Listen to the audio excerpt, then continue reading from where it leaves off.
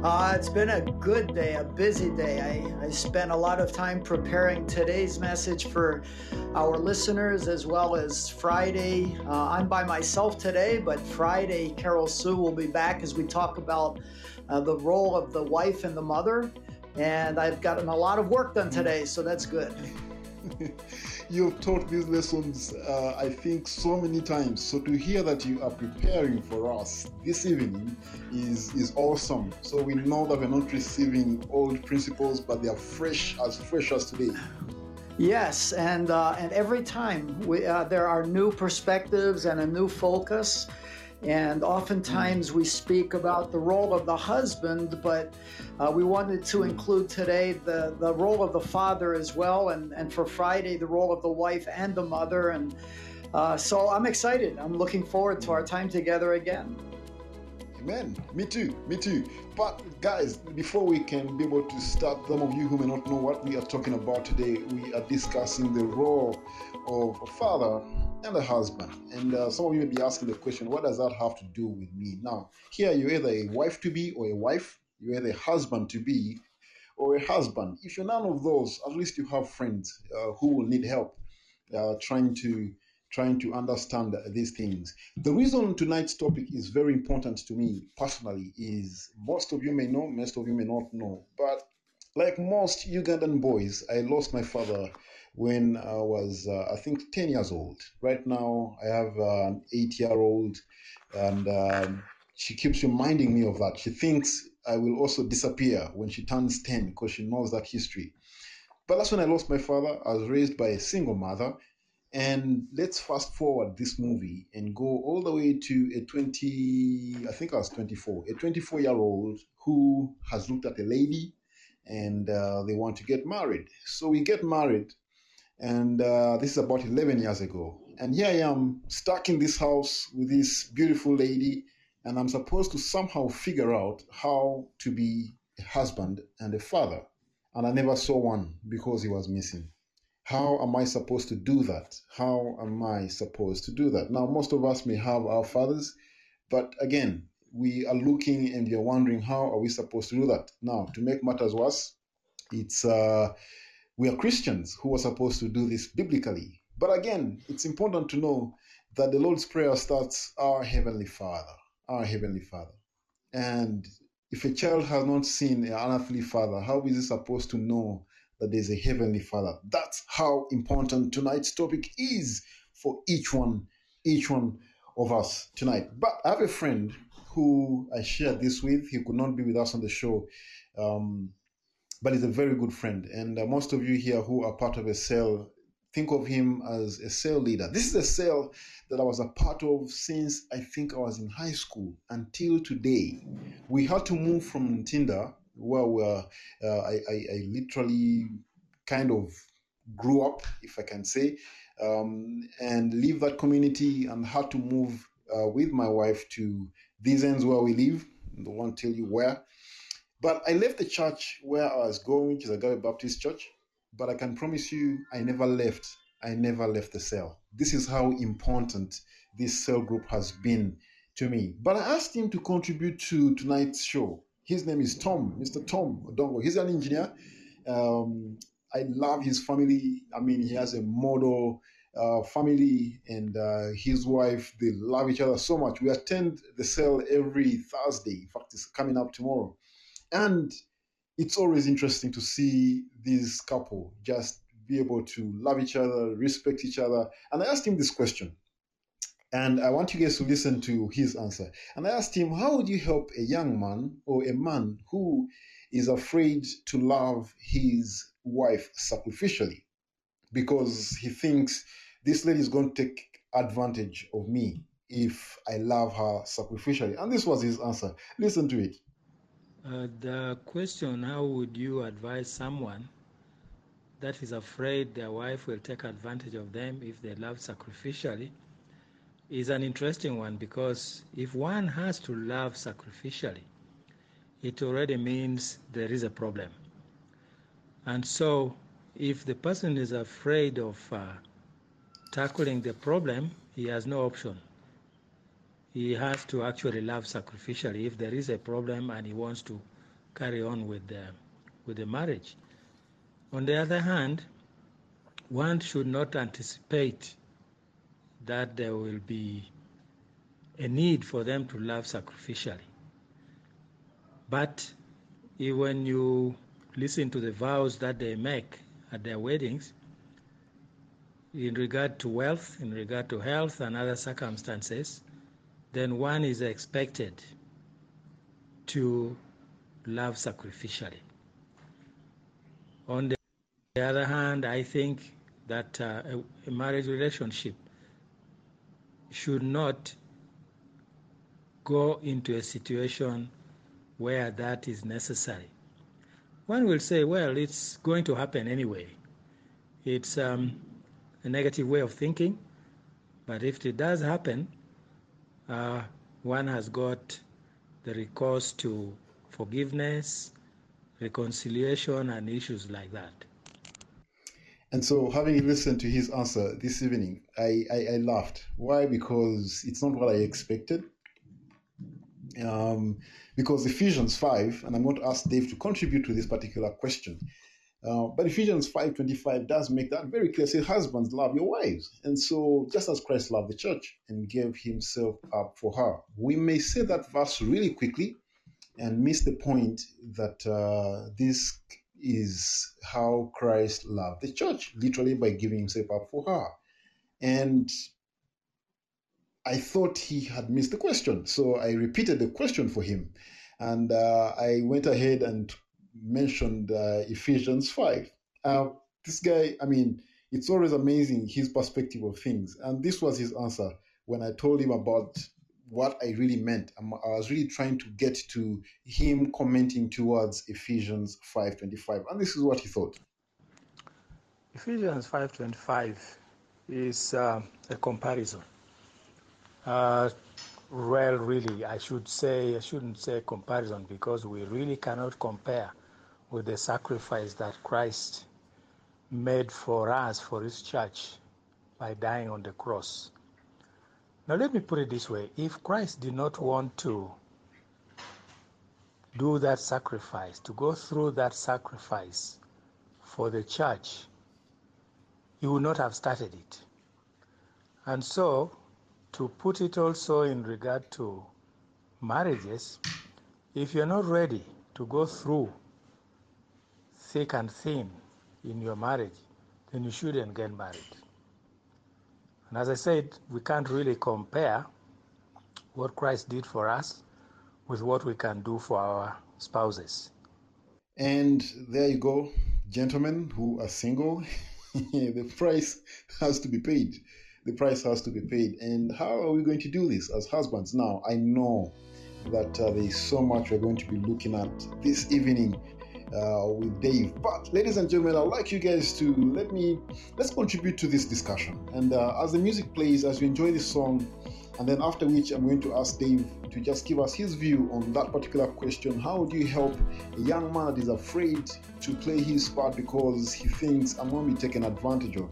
And usually it happens. Usually it's a fear that women sometimes have. And Dave is going to contribute to that particular question just before we get into our portion for tonight. But as the music is playing, can you just list for me in the comments below, list for me what comes to you? If I were to ask, list for me characteristics of a husband. I mean, the role of a husband. What comes to your mind? What's the role of a father? What's the role of a husband? In one or two words, just list that down for me in the comments. What's the role of a husband? What's the role of a father? Please just contribute those, because I know you guys know these things. He is supposed to be a hero or a protector. And I love what Shaka is saying here, to be a provider, And, well, JJ, thank you. To love, to lead, and protect. To love, to lead, and to protect. Sounds like the motto for the police. Love and protect, not love and serve and protect. Serve and protect. Serve and protect. But thank you so much, JJ. And then Shaka, what JJ said. Anyway, Miss T, thank you. Love, leadership, protection, provision, and guidance. That's our understanding of a husband, our understanding of a father.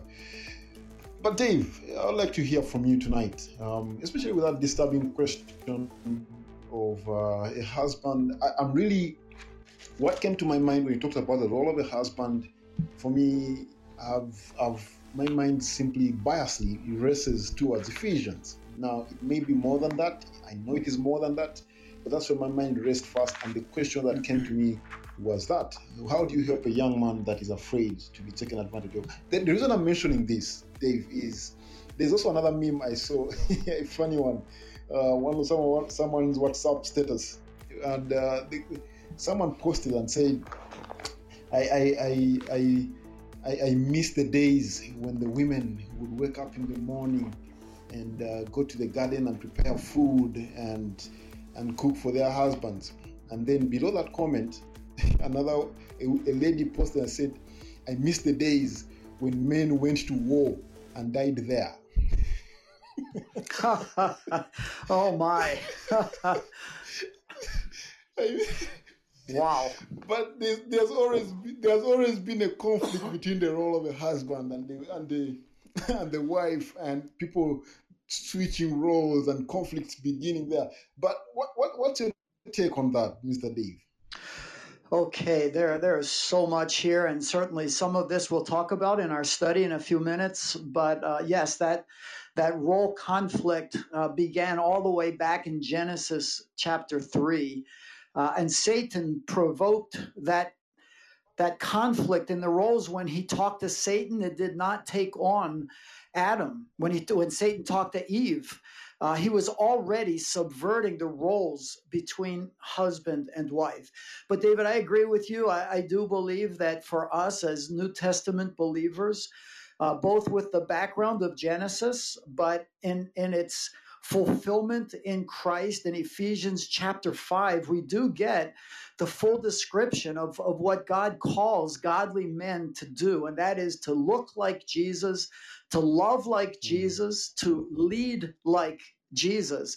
And I love some of the comments that some of our listeners have put there. I love the idea of the husband, father being a hero, but especially those who said love, lead, protect, provide, and guide is really a summary of what Paul says in Ephesians 5. Now, I agree with Tom, your friend, when he says that there is no comparison. We cannot achieve that, and certainly not at the beginning of our marriage.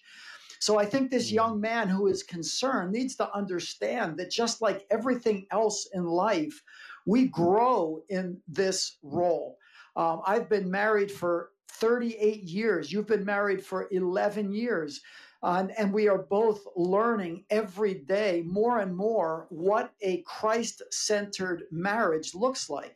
And the answer to that is more of Christ and less of me.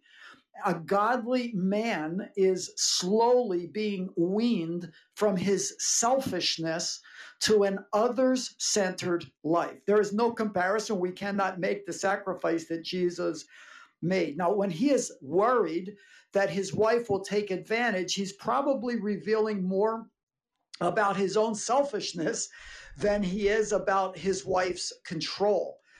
Because as Tom also said, I think I understood what he meant, that when he says that this is not a sacrifice, I believe that for Jesus, like Hebrews 12 tells us, that Jesus despised the shame of the cross, his sacrifice, for the joy that was set before him. And so the joy of living your life to live, love, and look like Jesus is such a great joy that we could, in some small way, be like him in our home, that joy overshadows any possibility of sacrifice. And in a true biblical marriage, and I think also Tom was referring to that idea, in a true biblical marriage, the husband will be others-centered like Christ, and the wife will be others-centered, will be Christ-centered, just as Ephesians 5 talks about. The husband is like Christ, and the wife is like the church, and the church has great joy in serving her husband. So maybe another little way of putting that is perfect love casts out fear. So the fear that a young man would have, I can never fulfill this role. As he learns to love like Jesus loved, that fear will go away as he finds the joy of serving his wife. Amen. This is not something we can do in a day. It is something we grow towards. I love when you go back to Genesis and just show us that that was the devil's tactic to divide the husband and the wife. Yes. And I think he succeeded. He succeeded. I mean, Yes. you see that also in the way Adam responds, the woman you gave me, and it just becomes horrible all the way through until today. But I think I should have prepared you for the second question. But then part of me also is thinking, Okay. I mean, 38 years, you should know. You should know the answer. Okay. But this is a direction, different direction, same topic. How would you advise a young man? Now I'm talking about me right now, who has grown up not seeing a father. You've not seen a picture of a father. It's just not been there.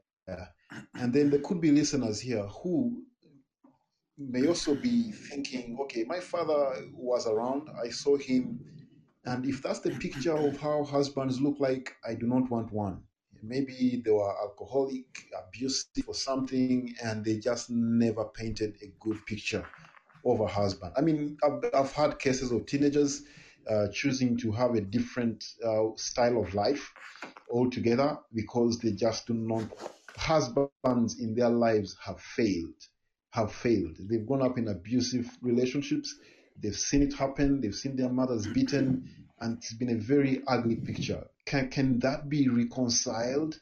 Is it a counseling issue, case by case? But how would you help someone who has seen a very ugly picture of a husband, ugly picture of a father, but also another young man who has just not seen one in their whole life? How would you help them in a few words? Okay. In a few words. I know there's so much to be covered. Okay, tonight, but David, yeah. that's a great question. And my story is similar to yours. Although my father was around and he was a very hard worker and a provider, he was also an alcoholic. And I saw horrible things take place in my home. But here is the question, and this is God's grace. By God's grace, he used those experiences, as I shared on our program on Monday, to turn my heart to the only true loving Father that we have. And so no human father will be a perfect image of our Heavenly Father. So this young man needs to immerse himself in God's Word and understand that while his family of origin was part of God's sovereign plan for his life, he has a choice. I shared about Genesis 50:20. Joseph came from a horrible family situation, but he understood that what others had purposed for evil in his life, God could use for good. And in my life, for example, this caused me to look for a mentor, to look for godly husbands and fathers that I could model. I desperately wanted to have a Christian home. And that led me all the way from the United States to Brazil to spend 8 weeks with Dave Cox, my father-in-law, with his wife, just studying and following. I so much wanted to have a Christian home. So if you didn't have one, like I did not, and you lost your father when you were 10 or 11 years of age, they're not many, but there are some. And we need to do everything we can to look for mentors, for godly men. And we have those resources available today. We need to study the fatherhood of God in the scriptures. No human father can possibly be the right model for us. We get that from the fatherhood of God. Ephesians chapters 2 and 3 talk about that. So that would be my brief answer to that question. Amen. Amen. Thank you so much. I mean, I'm looking forward to this. I'm loving this. And Gracia says, a good dad makes you feel safe enough to dream, secure enough to live without fear or rejection. Just knowing he's on your side, you feel like you can change the world. Salvation and eternal security give me hope and peace and ability to face tomorrow. And Frank says, same here. Awesome. A godly husband is one who seeks to lead and love his family. Thank you so much for that, Frank. Just as Christ would have done, even when he might not be perfect at those, uh, but at least there should be the great desire to love and lead his family as if it's Jesus Christ himself leading and loving. Thank you so much, guys, for your contribution tonight. Let me remind you that as Dave is speaking to us this evening, please go ahead and ask questions in the chat. You don't even have to wait for him to finish. Dave, you're welcome. Okay, thank you so much. And once again, it is an amazing privilege to be able to minister to you from my living room in Sao Paulo, Brazil, and to be able to be in your country and perhaps several countries as we had represented on Monday. The question I'd like to ask as we begin is, who will break the chain of ungodly, unbiblical manhood? We are surrounded by models that are anti-Christian models. What does it mean to be a man? Everything that we see, whether it be on special programs, Netflix shows, whatever your form of entertainment might be, billboards, outdoors, whatever, we see definitions of manhood that are at odds with what the Word of God teaches.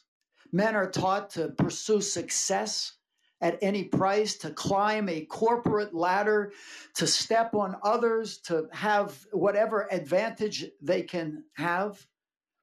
Men are taught to go to the gym and to create muscles upon muscles and to encounter and defend their own rights and their own justice. Manhood for some is just making a lot of money and having a life of leisure.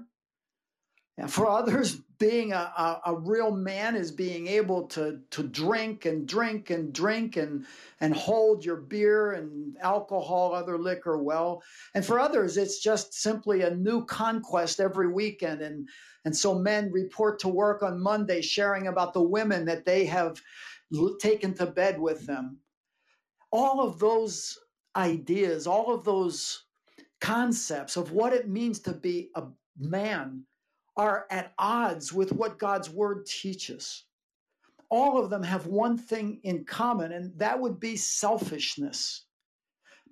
Since Genesis chapter 3, when the serpent raised its head, injected the venom of sin into the veins of the human race, there has been a war between the sexes, confusion about our roles, and inversion of God's hierarchy for men, for women, for our roles in the home, in the community, in the church. Now, I know that we have a number of single listeners. I know we have many women who are tuning in as well.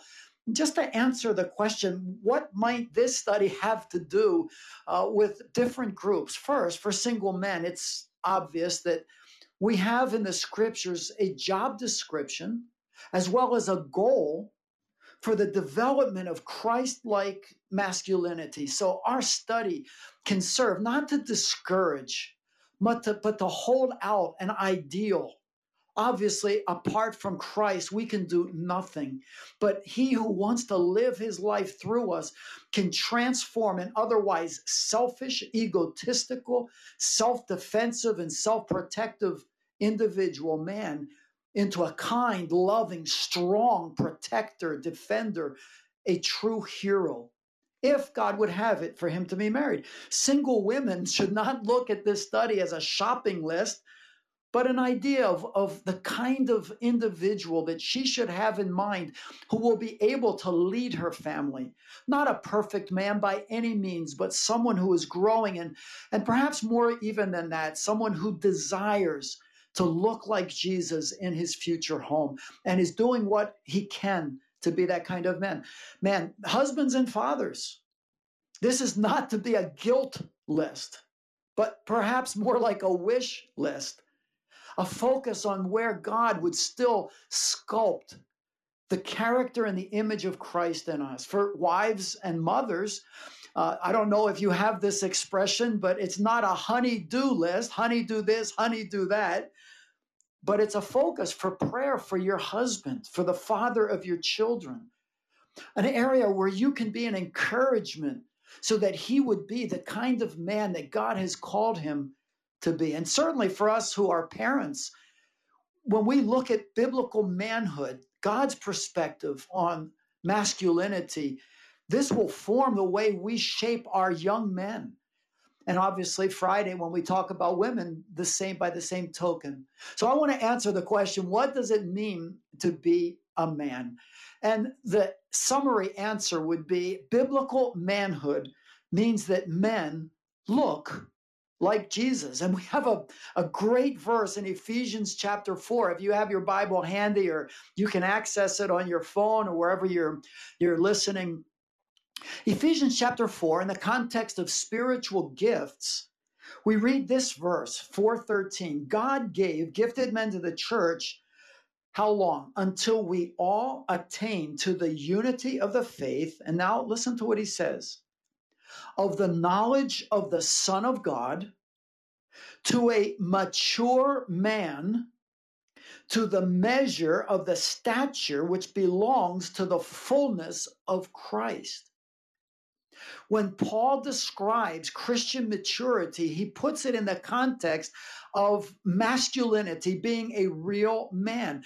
But kind of through the back door, he winds up 3 times describing what that maturity means when he says it's the measure of the stature of the fullness of Christ. So here's something I want our listeners to think about. God has called men to be loving leaders of their homes. Real men look like Jesus, love like Jesus, lead like Jesus, and live like Jesus. When we think about those areas, we can summarize all of them in the word love. When the Apostle Paul in Colossians and Ephesians gives his commands to men to be real men, the word that he uses is the word love. And we have all sorts of definitions of love and what love might look like, but 1 Corinthians 13 is the clearest one, and it's been helpful for me, although extremely convicting. In the love chapter of the Bible, 1 Corinthians 13, which describes everything that the Corinthians were not, because they were the height of selfishness, which is the opposite of biblical manhood. And Paul defines love. Many of you will remember this passage. Love is patient and kind. Love does not envy or boast. But I'm going to make a paraphrase of that passage, because this will help us contextualize as men what God is asking us to do when he says, husbands, love your wives. This is the other-centeredness of Christ in us. So I'm going to substitute the husband every time that the word love appears in 1 Corinthians 13, 4-7. Are you ready? The husband is patient and kind. The husband does not envy or boast. The husband is not arrogant or rude. A husband does not insist on his own way. He is not irritable or resentful. The husband does not rejoice at wrongdoing, but rejoices with the truth. The husband bears all things, believes all things, hopes all things. The husband endures all things. When we define biblical manhood as the other-centeredness of Christ, and we understand that these are the characteristics of love, a lot of the other questions and concerns, well, what if she takes advantage of me? How much am I going to have to sacrifice? Simply fall to the ground. Now, if we look at biblically the history of our failure in all of this, we have to go back to Genesis once again, as we've already talked about. And we need to compare the first and the last Adams. Adam, the first, failed in his role of being a loving leader and protector of Eve in the garden. Well, Pastor Dave, how did that happen? First, he failed to shepherd his wife. He was not the true pastor of his wife because he was given God's word in Genesis chapter 2. Eve had not even been created. He was responsible for teaching her God's word. But when the enemy whispers in Eve's ear and challenges her, when he subverts male leadership and female submission, when he causes the woman to no longer be an encourager and a helper suitable for the husband, but to go ahead of him and take the lead. And when she quotes back to Satan God's word, she makes 3 grave errors. And he does nothing. He failed to teach her God's word accurately. He failed to correct her when she quoted God's word in error. And when God talks to the man in Genesis 3:17, he doesn't say, no, you're going to be disciplined because you ate what I told you not to eat. The first thing he says to the man is, because you listen to the voice of your wife. Not that listening to our wife's voice is a sin, but the idea is he abandoned his role of loving leader, protector, and shepherd of his wife. Worse still, Adam, when called to the front by God, not Eve, but Adam as the leader of that home. And when God questioned him, giving them a wonderful opportunity for repentance, instead of repenting and acknowledging his failure as a husband, as a father, as a leader, as a protector, what does he do but point his finger in Eve's face and blames her for everything? From that moment on, we experience the venom of sin that is running through our veins, causing us to be selfish, self-protectors, accusers. When Adam did that, he looked more like the devil than he looked like God.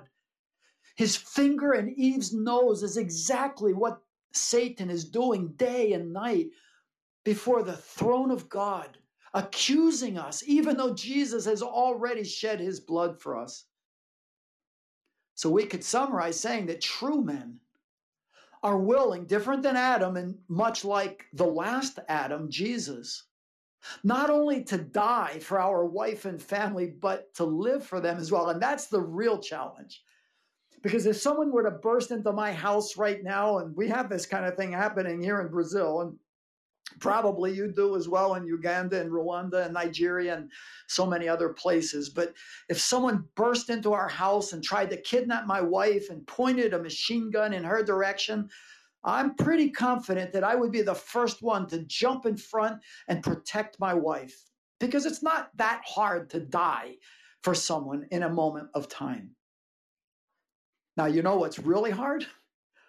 What's really hard is to replace the toilet paper when the roll is finished in the bathroom. What's really hard is when there's just a few drops left of juice in the pitcher in the kitchen, to replace it and make more, or to put another water pitcher into the refrigerator. What's hard is when I see some task around the house, maybe just sweep up some dirt that's in the kitchen floor. It's a lot easier to just let her do that. Living for our wives like Christ lives for the church is a much bigger task. So I would say this, for the married men, and as a job description for those who will someday be married, how you love your wife and your family is the single most important thing that you will do as a man.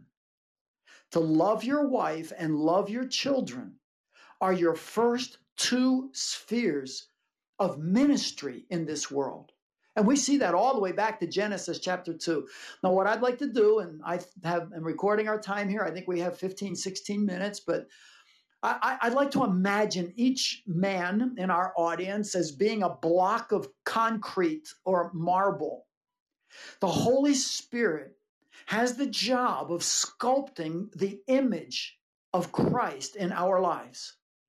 He holds up the hammer, which is his word. Jeremiah tells us that the word of God is like a hammer that smashes the rock. And he uses a chisel. Chisel's called a wife, children, pastors, friends, multitude of counselors who help us to see those areas in the marble of our lives, the granite of our lives that don't look like Jesus.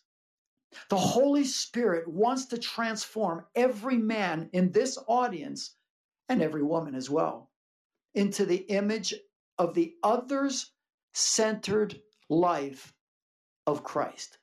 Now, I'm going to share 5 characteristics which come right out of the scriptures. I'm going to do them quickly, and like I did on Monday, I am going to give to David the PowerPoint presentation and a PDF file, and those who request that can get that.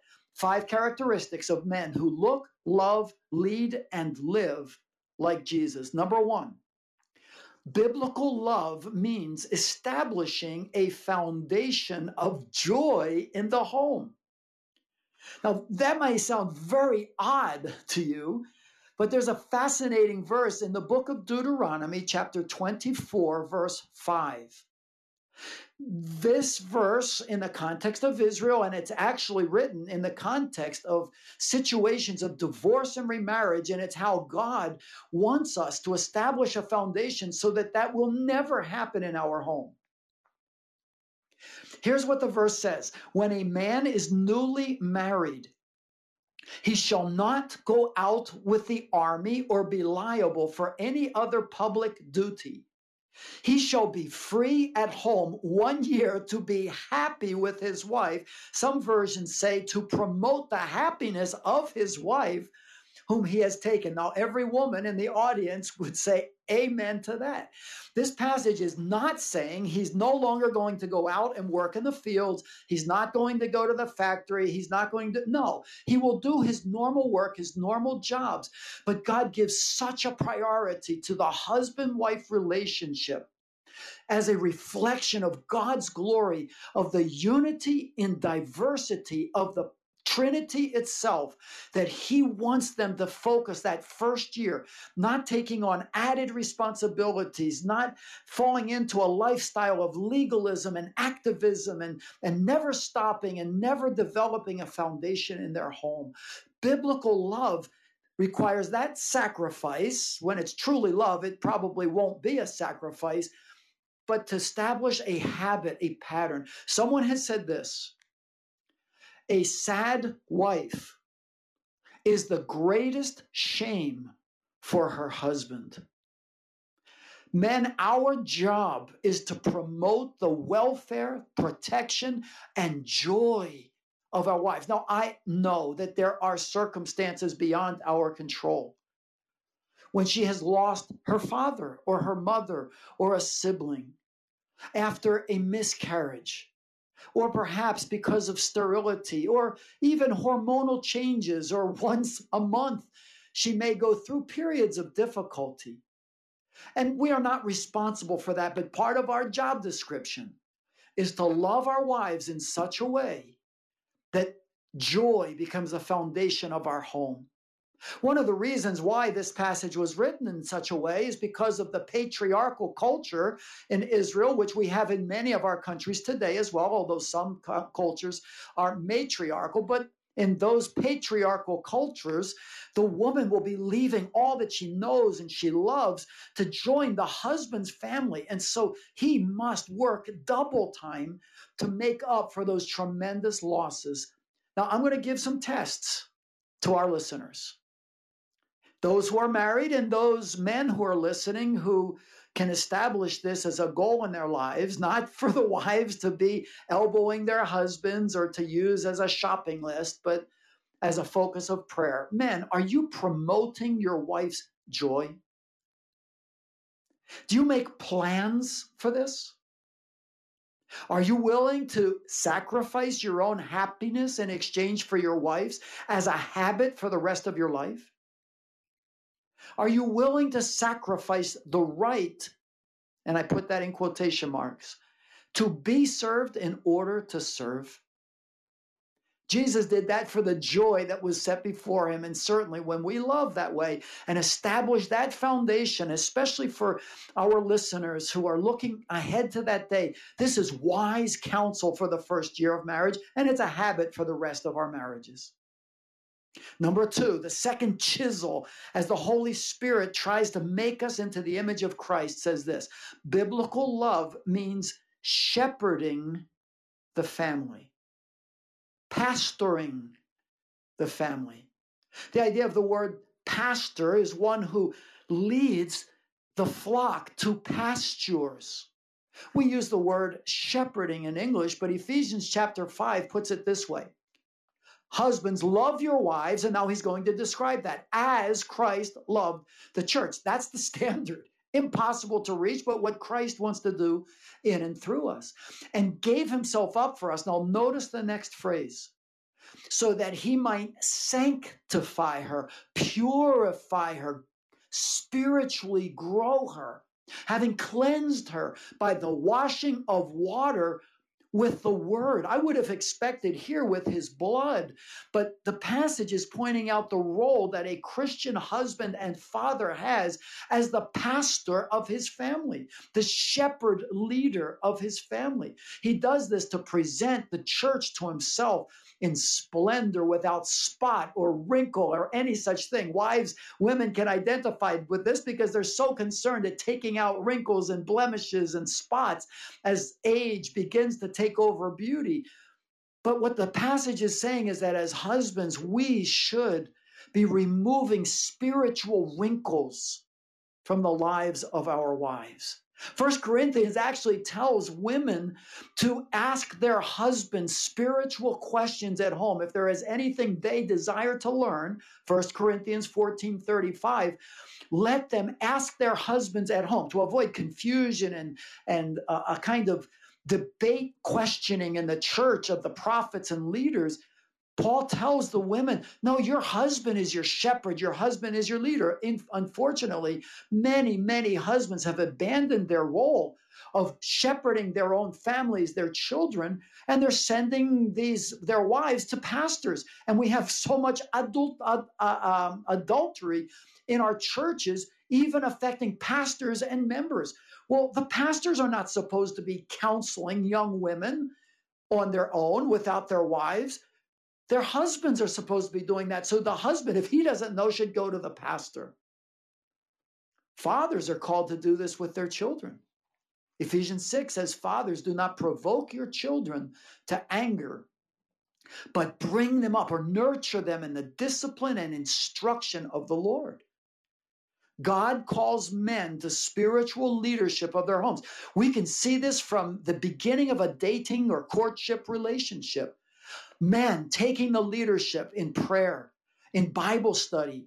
One of the best ways for young single people to get to know if that potential candidate for marriage is a good one or not is serving, ministering together. Ministry demands an other-centeredness. And if he can't do that or she won't do that, you should look elsewhere. So here's some tests. Men, do we help our wives and children find time to be alone with God, what we would call a quiet time? A mother with young children needs help in order to have time with the Lord. As a man, do I share with my girlfriend, with my wife, with my family, the things that God is doing in my life? What so many wives deeply desire is that her husband would share from the heart the things that God is doing. That feeds the soul of our wives.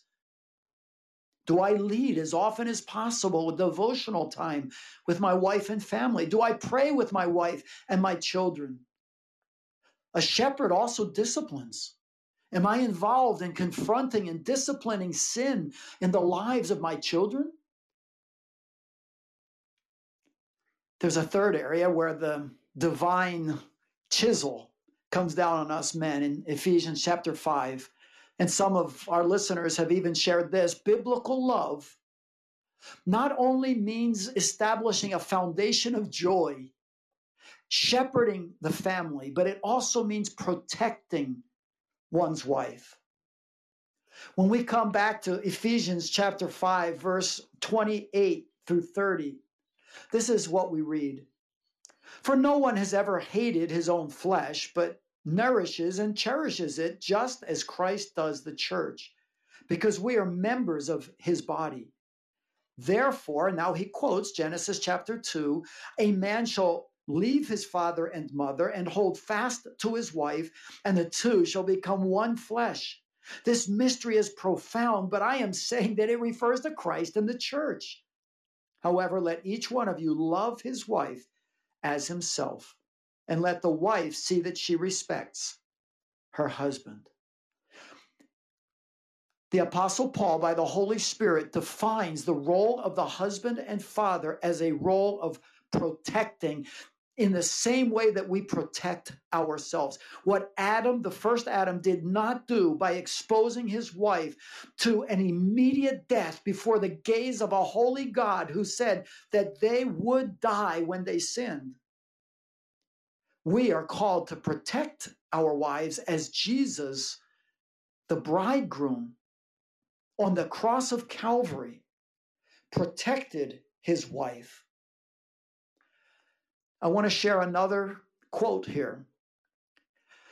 It is a tragedy when the one who should most protect his wife and family is the very one who abuses her or them verbally, physically, emotionally, and yes, sexually.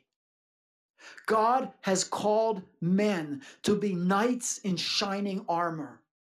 We are the champions of our families. We need to be heroes in every sense of the word.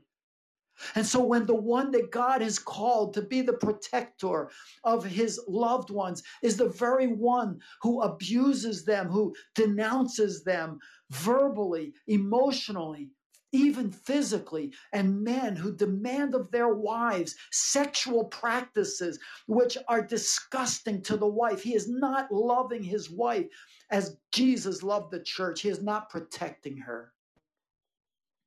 Biblical love requires the husband's leadership and presence in the home. We have been called to be present leaders in our homes. 1 Peter 3:7 has so much, and maybe some other time we can talk about that passage, but it says this: likewise, husbands, live with your wives. It's one word in the original text which talks about cohabiting, not just marking your presence, pretending that you're there, but effectively present in the home, leaving your work at work and being a husband and father when you're home. Live with your wives in an understanding way. To understand a wife requires a lot of time together.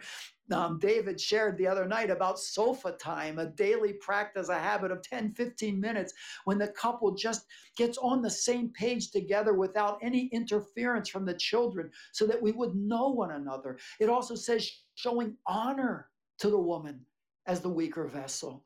Since they are heirs with you, we're going to spend all of eternity together of the grace of life. And if you don't do that, the passage says, if you do not exercise a loving, present leadership, God will not hear your prayers, so that your prayers may not be hindered. This is serious before God. If you do not treat with honor the precious vessel that God has put along your side for the rest of your life, why should God grant your requests? If one of my sons-in-law comes asking to borrow $1,000 to buy something, and I know that he's mistreating my precious princess daughter, there's no way he's getting anything. He's not going to get anything anyway, but he's not going to get it then. So some questions we need to answer. When I am home, am I truly at home? When I am away from home because of ministry or military service or my work, is my heart at home? Do I call? Do I send text messages, WhatsApp messages, Skype messages? Am I aware of and responsible for what happens in the life of each of my family members? I am the shepherd. I am the protector. I am their hero. I am their champion. I must know what's happening in the life of my family. The last one, and our time is up. Biblical love means treating one's wife with honor. The verse we just read says that, showing honor to the woman. Proverbs 31, which describes an excellent, virtuous woman, says her children rise up and call her blessed. Why? Because the dad does the same thing. Her husband also, and he praises her. He says this, many women have done excellently, but you surpass them all. Charm is deceitful and beauty is vain, but a woman who fears the Lord is to be praised. Give her the fruit of her hands and let her works praise her in the gates. We as men are to speak well of our wives publicly and privately.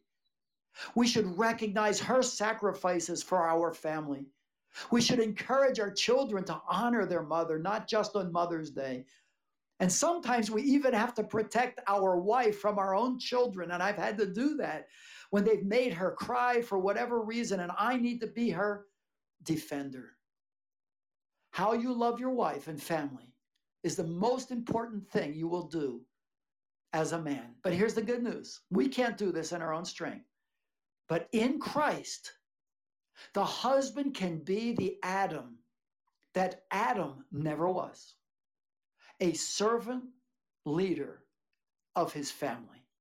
That would be my desire for my life. It's why I came all the way to Brazil to find a model. It's why I read everything I could get my hands on. It's why I studied biblical manhood in the scriptures. And that's my desire, not only for the single men here, but for the married and for the women to pray and encourage their husbands in that way. David, I've gone 1 minute over our time. I'm really sorry, but I'm back to you. Well, I wasn't watching the clock anyway, but but thank you so much, Dave. Thank you so much. You know, as we're going through these principles, my heart was racing, and just thinking about our marriage and thinking about what's going on, not just in Uganda but across the world with this year 2020. And the question I want to ask is going to be a long one, because I'm thinking every man, not every man, but most of the men, Christian men, they want to emulate Christ. They want to love sacrificially. They want to be patient, like we are reading and talking us through the love chapter in First Corinthians. They want to be kind. They don't want to envy. They don't want to boast. But when Adam sinned and Eve, God comes to Adam and says, "Because you have listened to your wife, cursed is the ground." And the question sometimes I have is, what did the ground have to do with it? But the answer to that is, from that time onwards, man begins to sweat for food. He wants to be a provider, like we were mentioning earlier on. The role of the husband is a provider, a protector. He wants to provide for his family. He doesn't want to be envious, but he watches and sees other men providing better than he is providing. And we've had lots of men, I don't want to say neglect their role as a husband, but in a way give it less time to emphasize this one role to provide. And so they will spend a lot of hours at work trying to provide. And I'm sorry to say this, but sometimes trying to provide for the needs that are being pressured and are coming from the family, both children and wife. And at that point, they're at a point where there's a huge conflict between the man who is worse than an unbeliever, one that cannot provide for his family, and one who wants to be available, but it's at the cost of the very needs that the family has. And I know even in Brazil, because I think Brazil is the tropical, the level of poverty, I mean, it is high. I mean, people live at less than $1 a day, and anything worse than that is really painful. And so I don't know, how would you help a man here who is conflicted between providing for his home and yet knowing for him to be able to do that, at least with the skills he has or the job that he has, it would require that he's not present as much as he would have loved to. Dave. Okay, yeah, David, that is such a hard balance to achieve. And yes, we have the same problem here in Brazil, where Men leave the house at 5 in the morning and get back at 8 o'clock in the evening and barely see their children to kiss them goodnight. And they are honorable men. They are sacrificing themselves to provide for their families. But there's also the other side. And I do think that one of the Psalms, Psalm 127, talks about that balance. Psalm 127 says that there's an element of trust in God's provision. That even affects how many children we have and whether we'll accept a promotion that will take us out of the home. It says, unless the Lord builds the house, those who build it labor in vain. So you can spend all your waking hours trying to come up with the money to build a house, but you don't build a home, and you can't go too far in either one direction. It says, it is vain that you rise up early and go late to rest. The passage literally says the idea of being the last to leave the factory, the last to close the door every single night, late at night. You eat the bread of anxious toil. And it says then, because God gives his beloved sleep. So there is an element of trust, not laziness. 2 Thessalonians 3 says, if any man does not work, he should not eat. You quoted 1 Timothy 5:8, which says that we are worse than an unbeliever if we do not provide for our family. But there's a balance here. There's a limit. And it's interesting that this very psalm has a break. Some people think it's actually two psalms, but they're really destroying the structure, because the very next thing that the psalm says, after he says God gives to his beloved sleep, he says, behold, children are an inheritance from the Lord. The fruit of the womb is a reward. Like arrows in the hand of a warrior are the children of one's youth. Blessed is the man who fills his quiver with them. He shall not be put to shame when he speaks with his enemies in the gate. It's as though the psalmist here, Solomon, is reminding us, probably Solomon, we're not sure, that there's a limit, and we should not work so hard to build a house that we forget to build a home. And our real inheritance is not the jobs that we've held and the money that we bring in, but it's the lives that we've invested in the context of our family. So it's a big problem, but we need to always evaluate, are we trusting in God? Are we investing in the things that God has told us to invest in? Are we working hard, but with limits in the amount of time that we work? All of these things need to be brought into consideration. Amen. And amen. I am really thankful, Dave, for your time with us. I am amazed at how much wisdom God has given you over the years to be able to help us through family matters like these. Even the ladies here, I'm sure, appreciate our time together. Hey, but Dave, before you can go, can you give us maybe a thesis for Friday? For Friday, what's going to take place on Friday? Okay. I know there's going to be so much to be covered on the ladies' side. Today, ladies tuned in fast. I pray they tune in very quickly again on Friday early, so they can be able to hear. Gentlemen, please don't miss Friday. But Dave, what's happening on Friday? Good. Yeah. And Florence just asked, she said, I love today's topic. When is the role of wife and mother coming?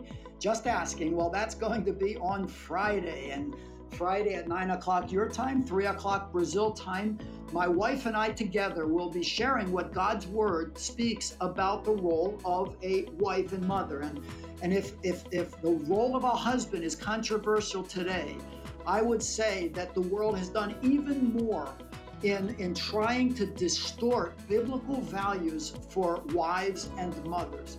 This does not mean that they cannot work or study or have careers. But what God is going to ask and require of his daughters before the bema of Christ, the judgment seat of Christ, where rewards will be given, is not how many sales you made, not how many degrees you had, but he will be asking what Titus 2 talks about. How did you love your husband? How did you love your children? How did you care for your home? What kind of character did you develop? Those and other questions will be our focus on Friday.